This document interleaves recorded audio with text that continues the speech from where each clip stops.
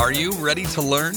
Because my super experienced guests are ready to share some really valuable information. Make sure and listen all the way to the end to get help and support. So let's start with the best audio experience.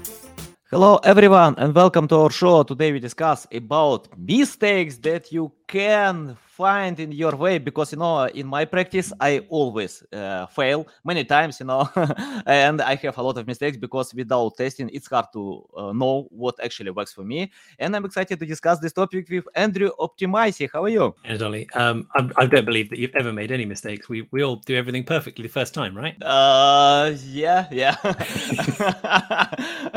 I think I remember one interesting quote from Elon Musk, and he said, if you don't make mistakes, you're not innovative enough, So yeah, mistakes are the part of the process, but if you make perfectly in the first stage, why not? Sure. Probably everything in this life. Before we start, just tell more about yourself, your experience, background, and why you decided to take this topic. My name's Andrew. I run my own company called Optimize. So Optimize isn't really my surname. I know that's a big spoiler for loads of people because they really want it to be my surname. I have a far more complicated surname. But Andrew Optimize is how I'm known by the people that have ever heard of me. If you haven't, I run Optimize. I started running it about 5 years ago now. I was checking before we started chatting. So launched my own business about 5 years ago, just before the whole pandemic thing kicked off. That wasn't in the business plan. That was exciting. But I've been doing SEO and digital marketing for about 20 years or so, probably longer than that, but I don't want to confess to how old I am. Mm-hmm. And the reason I chose this topic is I spend a lot of my time auditing websites for clients and finding stuff wrong with them. And you start to see patterns. You start to see things that lots of people do wrong a lot of the time, maybe with some variances and stuff in there. But I thought if we could talk about it, then if we can help some people avoid making those mistakes in the first place, then that would be good for the internet, right? Yeah, of course. But, I think failing only brings a new experience, nothing else. If you fail, yeah, you can learn.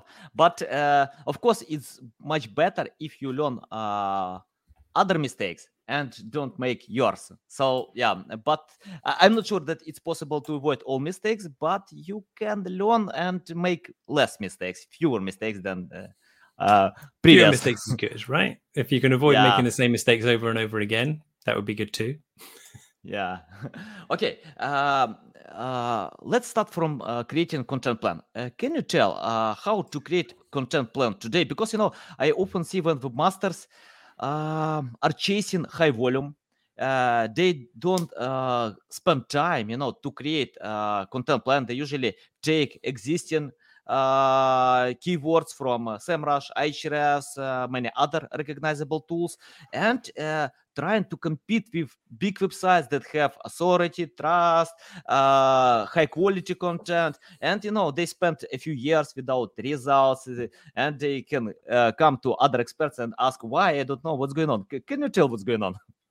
Yeah, it's a classic one, right? So we've all seen this where everybody goes after the big head keywords because they have 50,000 searches a month, whatever it is, and that would be great if you could rank for those and rank number one.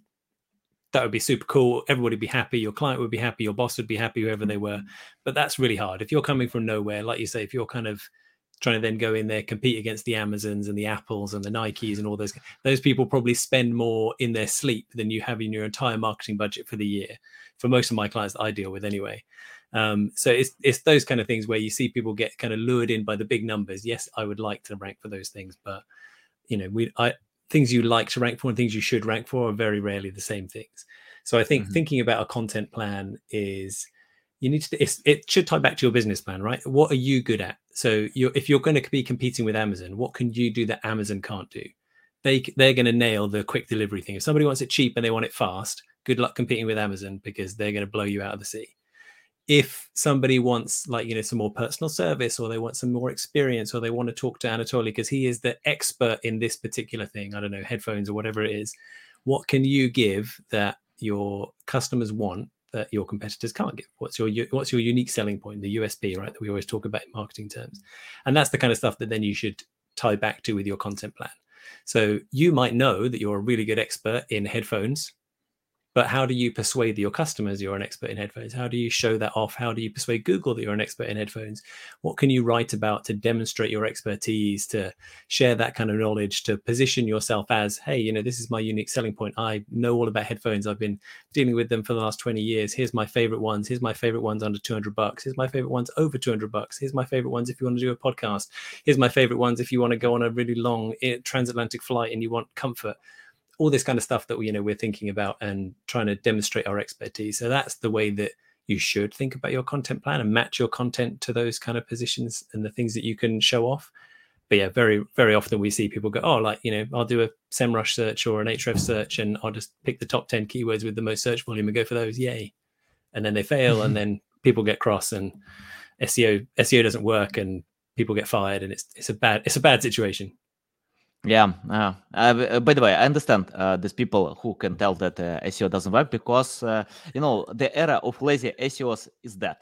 I tried it for a week and SEO doesn't work, right? So yeah, it takes time. It's not only about SEO. It matters to any social media, to any to create brand. Big brands. For example, when I read the book about Nike, and the founder spent like a few decades to get his brand recognition.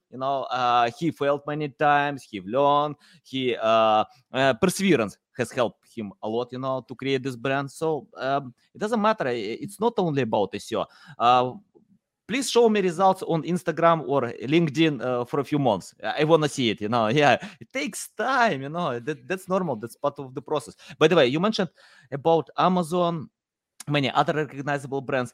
But, I found one way how to compete with them, even two ways. The first way, when you can find lack of quality, not a lack of quality content, irrelevant content online. For example, if you search for your keywords and can see Amazon with irrelevant content, that means Google pushes this content because of authority. And you have a big chance to create really relevant content and get results.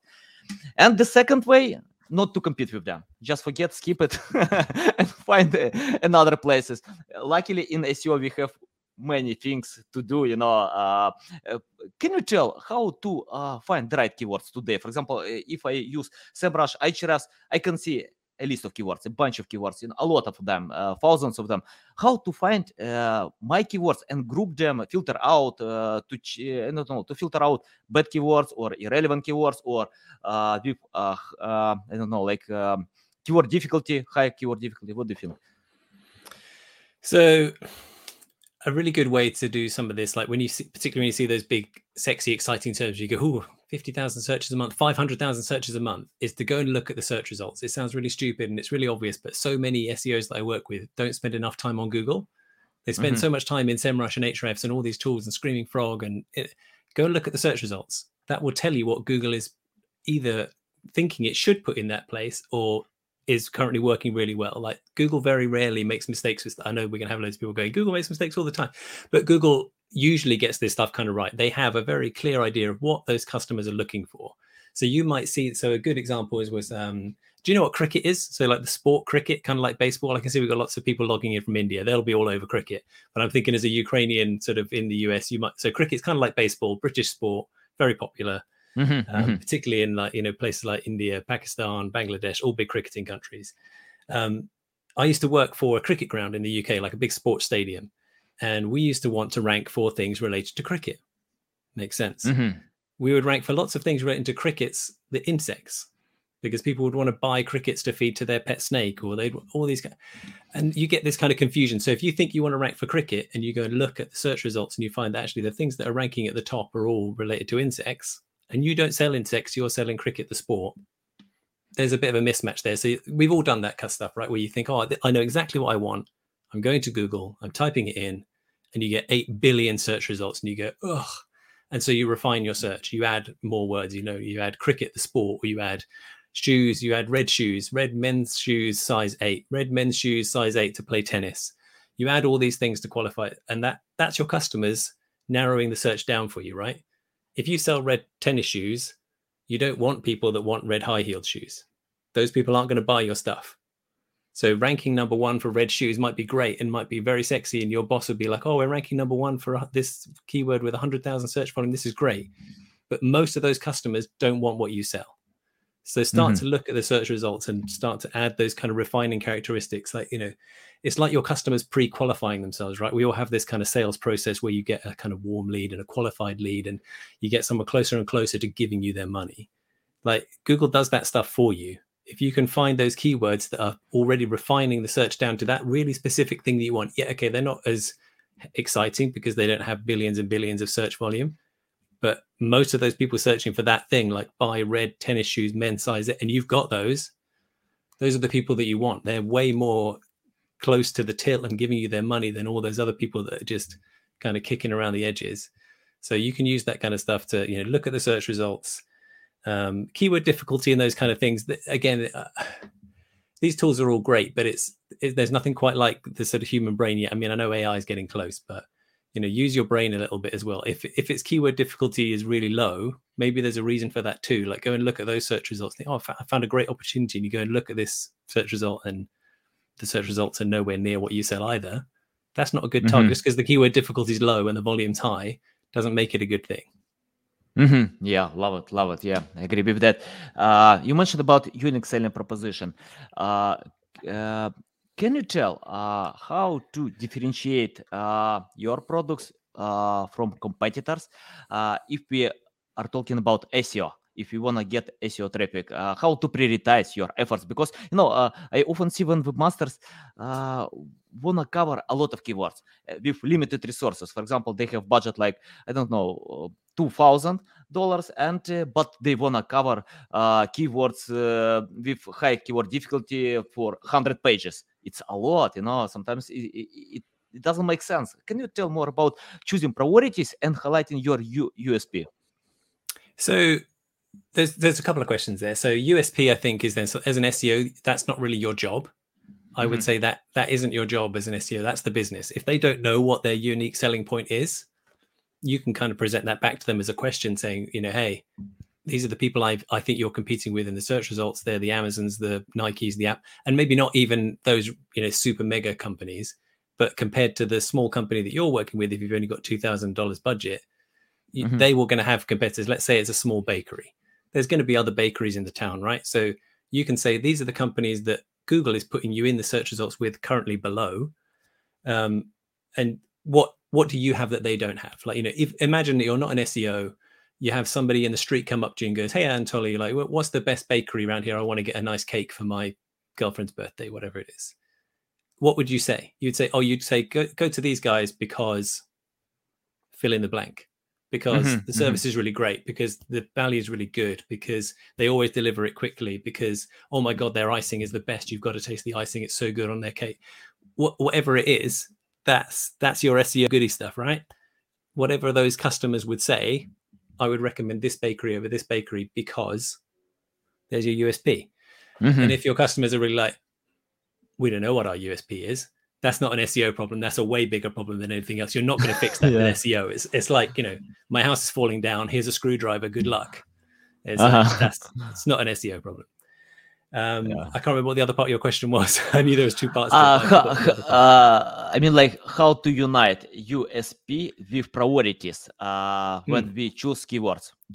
Prioritization is another really. So if you've got a small budget, and again, I would try and tie it back to the business. So and again, talk to the businesses you're working. Me as an SEO consultant, it's not my business. I'm working with other people's companies, and they will say, we want more people through the door. We want more customers. We want more people in our restaurant. We want more bookings. We want more e-commerce sales, whatever it is.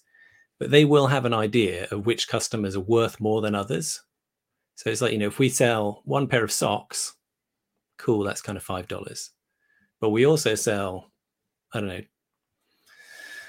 tennis lessons. I'm trying to think of terrible example. But every tennis lesson booking turns into 10 tennis lessons, which on average brings us about $500. So, okay, you might sell 10 more pairs of socks and make $50. You might sell 2 tennis lessons and make $1,000. That's your prioritization. So which of the customers do you want more of those? Like, if you could have your dream customer and everything again, it's asking the right questions. When you talk to your clients, they'll say, our customers are everyone. We want everyone. We want men and women, boys and girls, young and old, rich and poor. We want everyone. We don't care.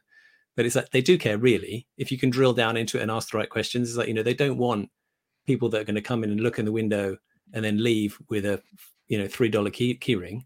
Those aren't the big value customers. They want the person that shows up in a brand new Tesla, has hundreds of thousands of dollars to spend, cleans the store out. Those are the customers they want. How do you get more of those? So then that's your prioritization part, where it's like, okay, right, these are the things that appeal to this customer. These are the things that appeal to this customer. Let's focus our $2,000 effort just on this area. If we can then bring in, 10% more of just this small little area, but we can bring in 10% more of these kind of customers, the value to the business is way more. And that then gets you the buy-in, because then you get 2 more bookings in the tennis lessons. Suddenly you're an SEO genius. Suddenly the purse strings become a bit looser and they go, hey, maybe you do know what you're talking about with this SEO stuff. Let's try this again. Here's another $2,000. Or maybe we'll make it $5,000 this time because everything went so well. Yeah, love it. I can't avoid one question. Sorry for that. I can see some books on your background. Can you tell which books do you like more? And can you recommend some books? Oh, this is just, so the books in the background. This is my wife is an author, so most of the books. So can I do a plug for her book? Here you go. Look. Yeah. So this is her book. So she wrote this book. This is my clever wife. So she's the brains in our house. So most of the books back here she wrote. So they're not SEO related. Okay, got it. But SEO books is a tricky one, because as soon as you write it down, it's out of date, right? Because SEO is changing all the time, and it's super quick. And by the time you write it down and then send it to the printers, and the printers print it and you get it delivered, at best it's kind of 2-3 months out of date, usually more than that. But there are some really good ones. So actually, by coincidence, I do have one here. But so this is not in shop, but this one was a book by David Bain from Majestic. So SEO in 2022. The reason I've got that is because I'm in it.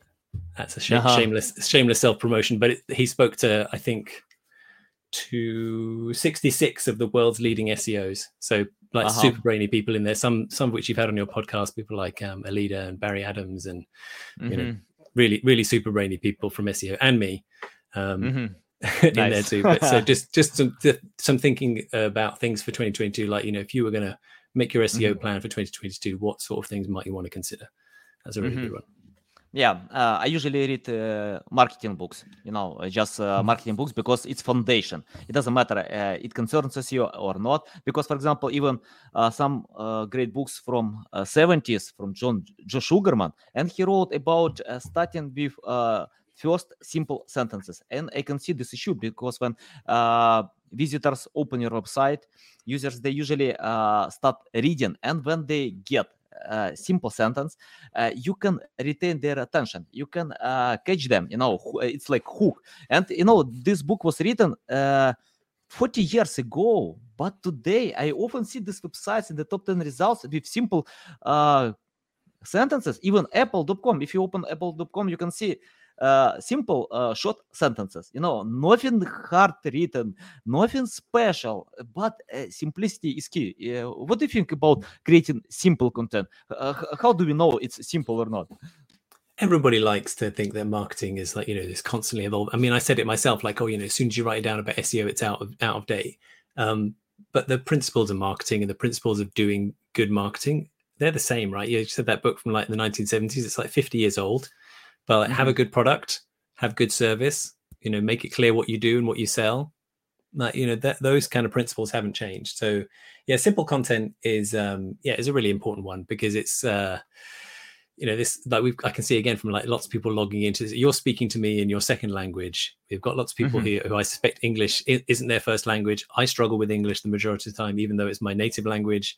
If you overcomplicate things, you're going to lose people along the way, right? If you can make it really simple, like the classic marketing thing is you sell the sizzle, not the sausage. So when you're baking like a hot dog, nobody wants to buy a slice of pork in a bun. That's not exciting. But the smell and the thing of that thing being cooked, and like all these kind of things, the feeling you're going to get a nice warm feeling inside, and the taste of the mustard. That's the kind of stuff that gets people interested in your product, right? You sell the problem that you're solving. So it's not like, an iPod has, 660 gig space, whatever else it is. It's like, but you can have all your songs in one place and carry it around on your hip. Now iPods are kind of dead and defunct, but it's like, sell the problem that you're solving.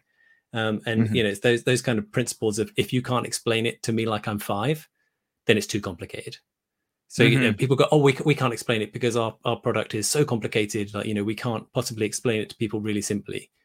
You can, you just need to find a way to do that. It's like, you know, and that's, I think, often quite underrated. Like copywriting, good copywriting, like Apple spend a whole lot of money on really good copywriters, like distilling that thing down to like sort of 3, 4, 5 really powerful words that convey that message. That's really hard.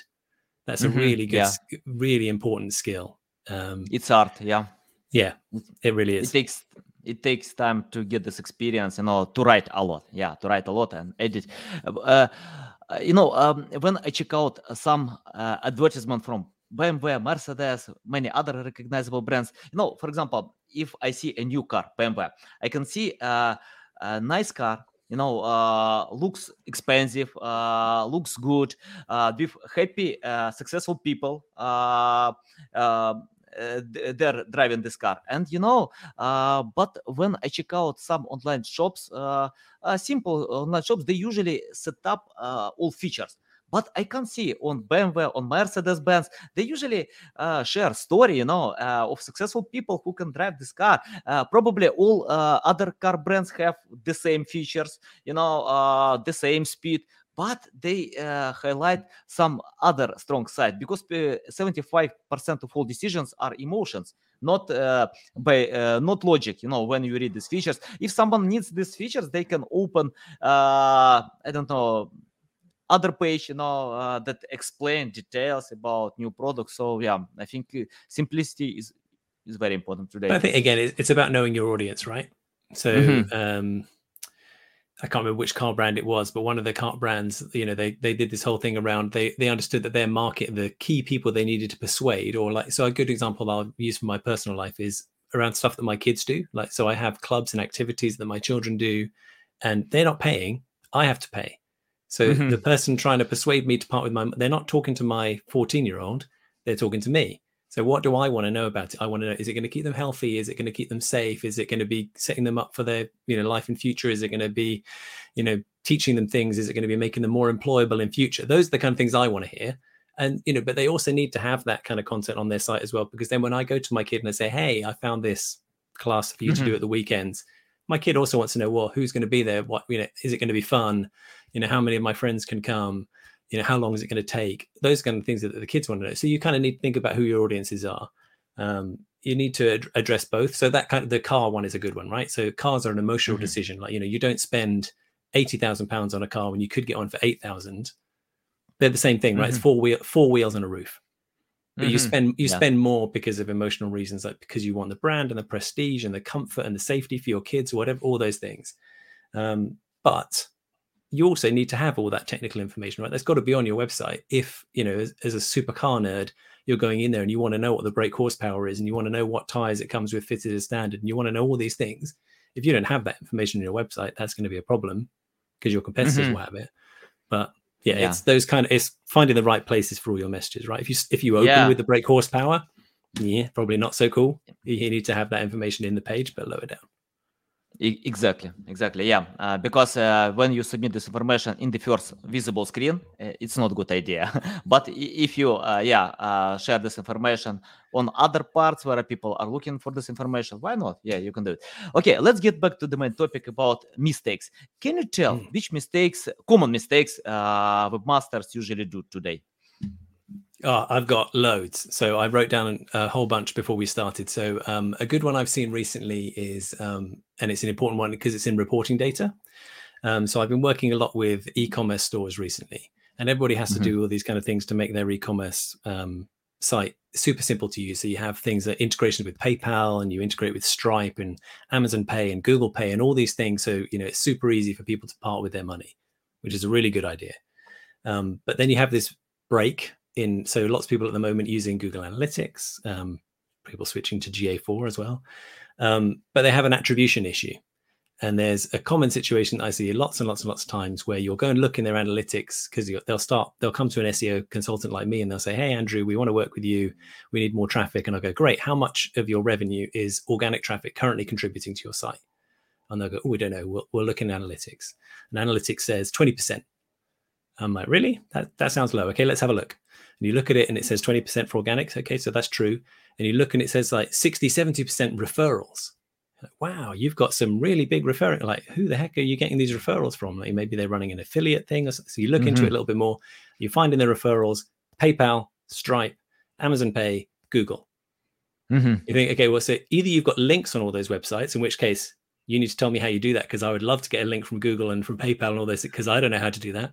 Or there's an attribution problem and something is broken in your analytics. And it's this, so I won't go into the whole, but it's this kind of where you send them off your website to PayPal for a little bit, and then they come back again. And then that comes back in again as a new user in analytics, and it wipes all the previous attribution. So even if they came in from your Twitter feed or you're from your LinkedIn post or YouTube or your podcast or whatever it was, then they would be in analytics as attributed to that channel.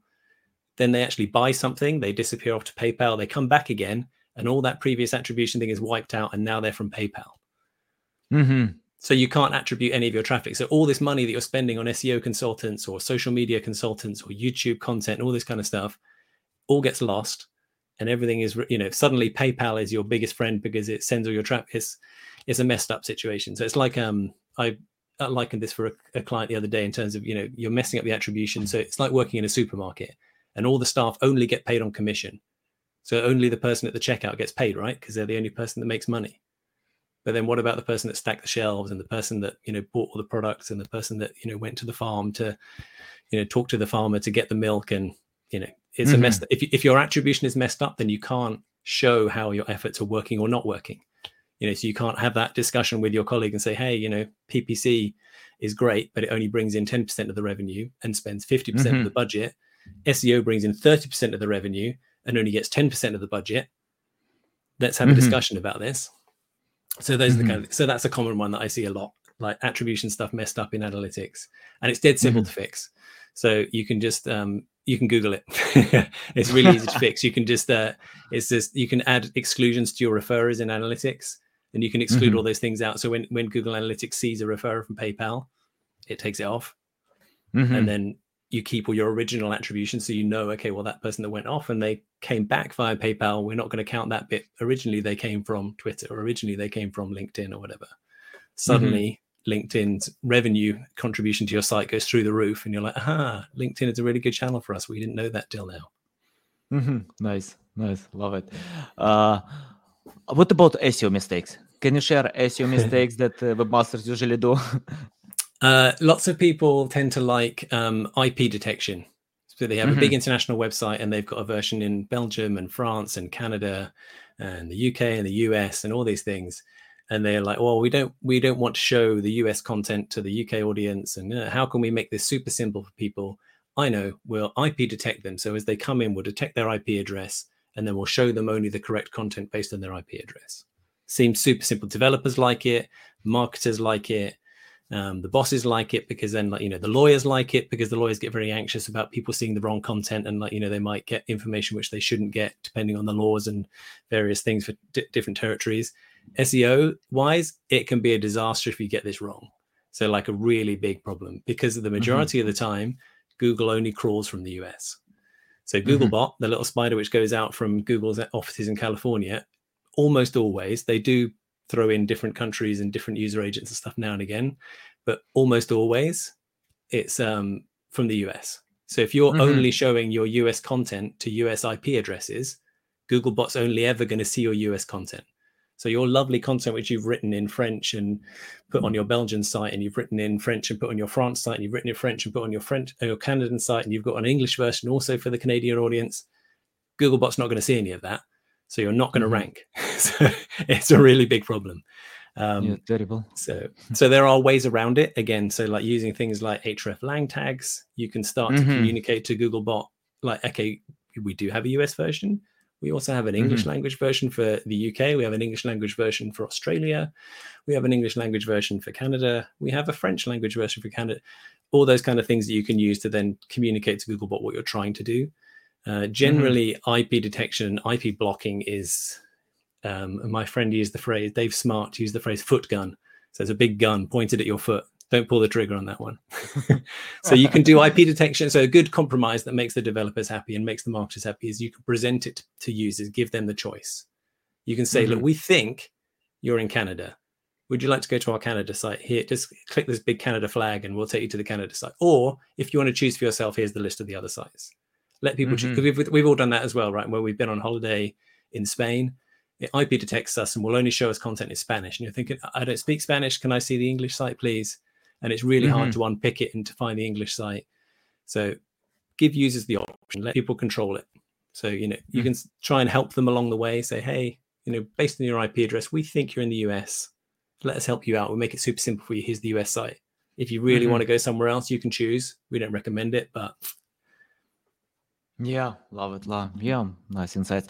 Okay, let's talk about link building. You know, can you share mistakes with link building? Because, you know, I got the request a few days ago, and the webmaster asked me, you know, I spent so much time on Fiverr trying to find good link builders. I ordered all possible gigs there, but I can't get results for 2 years. And, you know, I was thinking, 2 years you tried to get results from Fiverr? You know, why you didn't stop? Why you didn't read information? Can you tell how to write the right link building strategy? Because it's not only this request. I think many people are trying to get good links on Fiverr or similar platforms. I don't want to tell Fiverr is bad, you know, because, for example, I usually order on Fiverr some design, you know, they are great specialists, freelancers. I order some audio subtitles, you know, and many similar things. So it's possible to find good freelancers there, but not about link building. What do you think? Yeah, I would agree with that. I mean, I don't want to, you know, can I swear on this podcast? I'm not sure about that. I don't want to like be mean to Fiverr.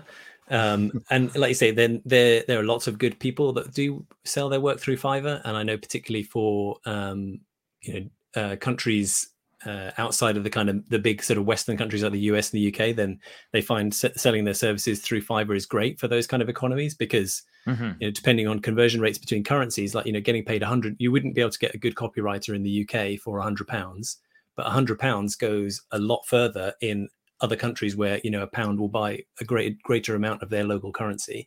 So you can get really talented people for a smaller budget on Fiverr, but it is a little bit like kind of shooting in the dark because there are so many bad people on Fiverr that are selling ropey services that will not do you any good at all. I guess with copywriting and captions, there's less risk. Like, you know, if you got your captions back from the person on Fiverr and they were garbage, that was full of spelling mistakes and terrible, you just wouldn't put them anywhere, right? You'd just be, well, I'm not going to put that on the video. That was a waste of time.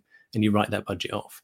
With link building, then you can do some real damage. Like, you know, if you get bad links and you get spammy links and you get links from nefarious places that Google starts to think, this doesn't look quite right, you can get things like manual penalties where you'll get knocked out of the rankings or you'll just get, you know, suppressed in the search results. And it can like really break businesses. You know, if you suddenly lost all your organic traffic overnight, for a lot of companies, that would be the difference between paying the bills and not paying the bills that month. So bad link building can be really quite harmful. So how to do good link building? This is really hard. Good link building is really hard. That, you know, if it's cheap, then it's generally not good, right? We're talking back to talking about cars, right? If the car's £8,000 and the car's £80,000, generally you would expect the £80,000 cars to be better, right? It's going to have more comfortable seats. It's going to look better. It's going to be more prestigious.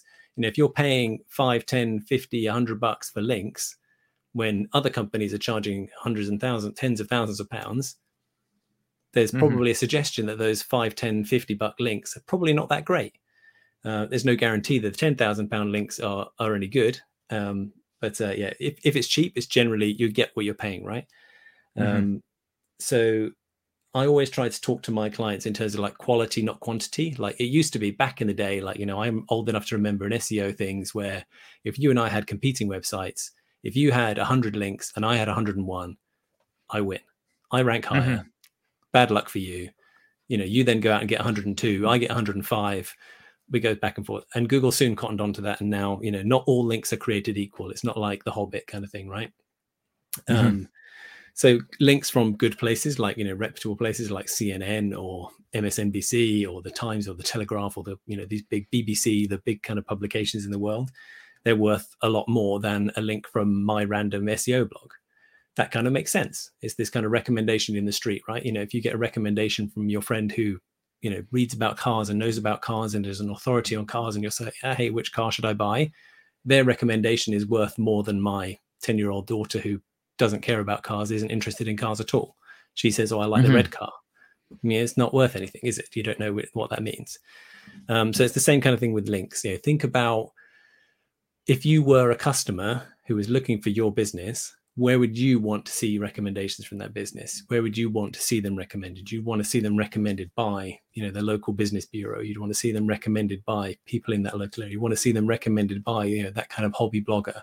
There's all those sites that we've all seen, which, kind of spun up fan sites, but they're basically just big link building, usually PBNs, like private blog networks that somebody's built overnight to look authoritative and, these kind of things, but they're just doing it for the links.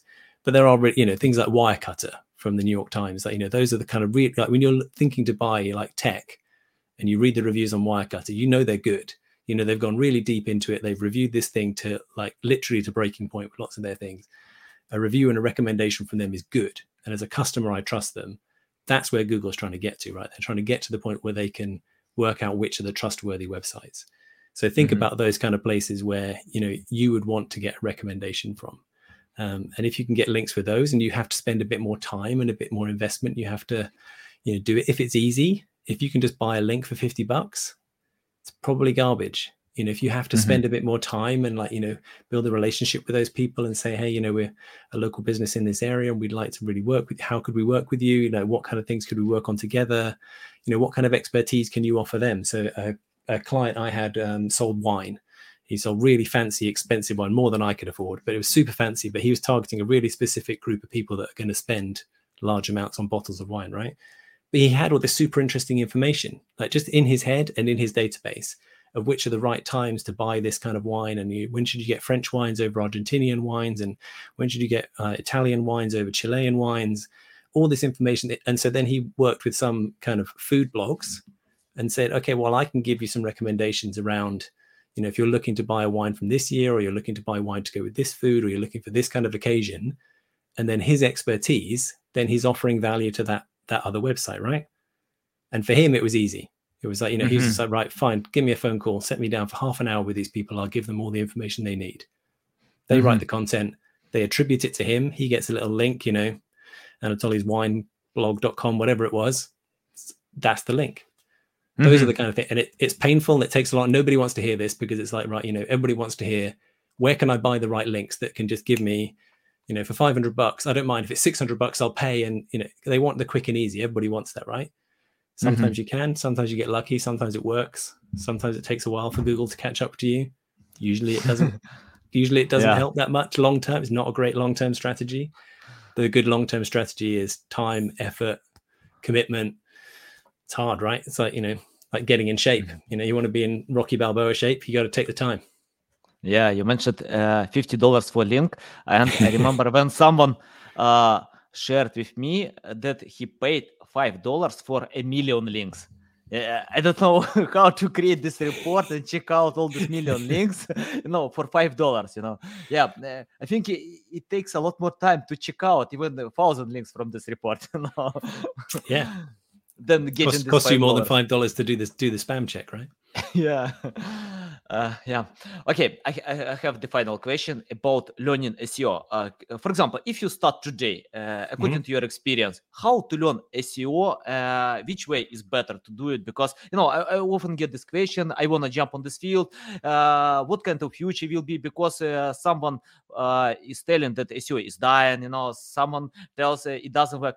But we can see that SEO is growing according to many studies.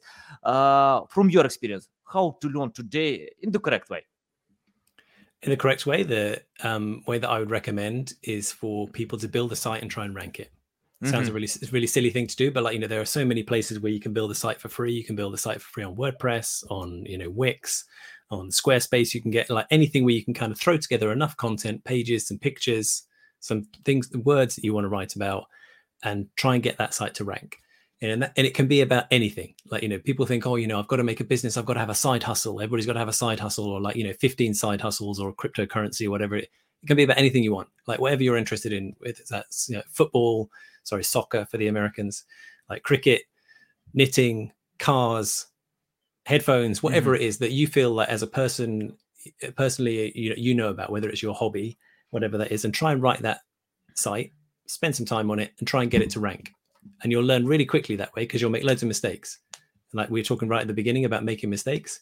You'll mess things up, and you can try all those things because it's your hobby site. If you kill it and you tank it, it doesn't matter. If you do it with a client's website, that can be more of a problem.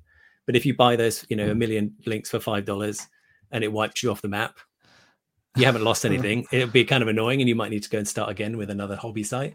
But those kind of things can be a really good way to learn. Like, see what ranks. When you write, all these, you can test out all the myths, right? You've got to write more than 300 words. Do you? Try and rank a page with 299. See if you can do it. It's like try and you have to write 2,000 words. You have to spill out your life story and your mother's maiden name and which school you went to. Even if you're writing about apple pie recipes, everybody has to then include like their entire life story. No, you don't. But it's like, but try it. All right. All these things that you read about in the SEO world. Build your own website. Build a playground, a sandbox. Mess it up. Break it on purpose. Then see if you can fix it. All those things. You'll learn so much doing that way. That what I would say is the right way to learn. And the other way then is there's loads and loads of free resources and stuff out there. So I've already mentioned her already, but Alida Solis has a website, learningseo.io. And she has just collated so many great free resources there, from slide decks from presentations to courses, excerpts from books. There's just and it's all broken down into little chapters. It can seem really overwhelming when you think I've got to learn SEO, and then you start learning about technical SEO and content SEO and schema, and it can just be like, oh, where do I even start? There's so much to learn. And Alida's site, learningseo.io, is really helpful, and it breaks it down into much more kind of manageable chunks where you think, okay, like just today I'm just going to start on content. I'm going to think like, how do I make a good content plan? What are the kind of things I should include? What are the things I shouldn't include?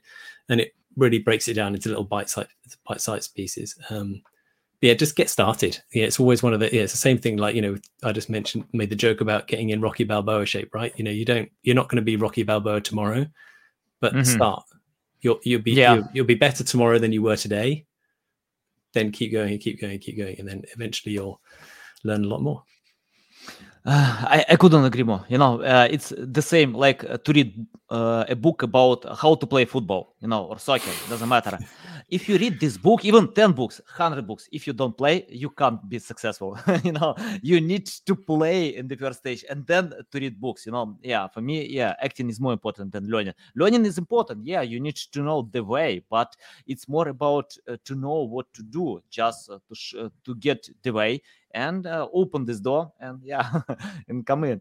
Okay, Andrew, it's a big pleasure to get in my show, to learn from you. Tell our audience how they can reach out to you, learn more about you, follow you. I spend too much time on Twitter, but I'm generally Optimizey everywhere. So I know we've got lots of people from so Optimizey is spelled the English way, no Z's. So OPTIMISEY. But Optimizey on Twitter, on Instagram, on Facebook. I'm all over all sorts of places. And Optimizey.com, funnily enough, is my website. So those are the sorts of places you can find me. Okay, guys, you can find all these links in the description below. Listen us on Apple, Google, Spotify. Thanks again for your time. A big pleasure. Love all your valuable insights. I'll send this video to my team. They need to learn as well, some insights, because it's more important. We are students. I'm a student. Me too. Still learning. Still learning. Okay, guys, love you. See you. Thanks for having me. Slava Ukraini. Героям слава. Thanks for listening to this entire podcast. Please rank your experience in Apple, Spotify, Google, or any other platforms that you may use. Also, please share your ranking mark on chat at SEOtools.tv to get a special gift. We'll see you soon on other valuable audio podcasts.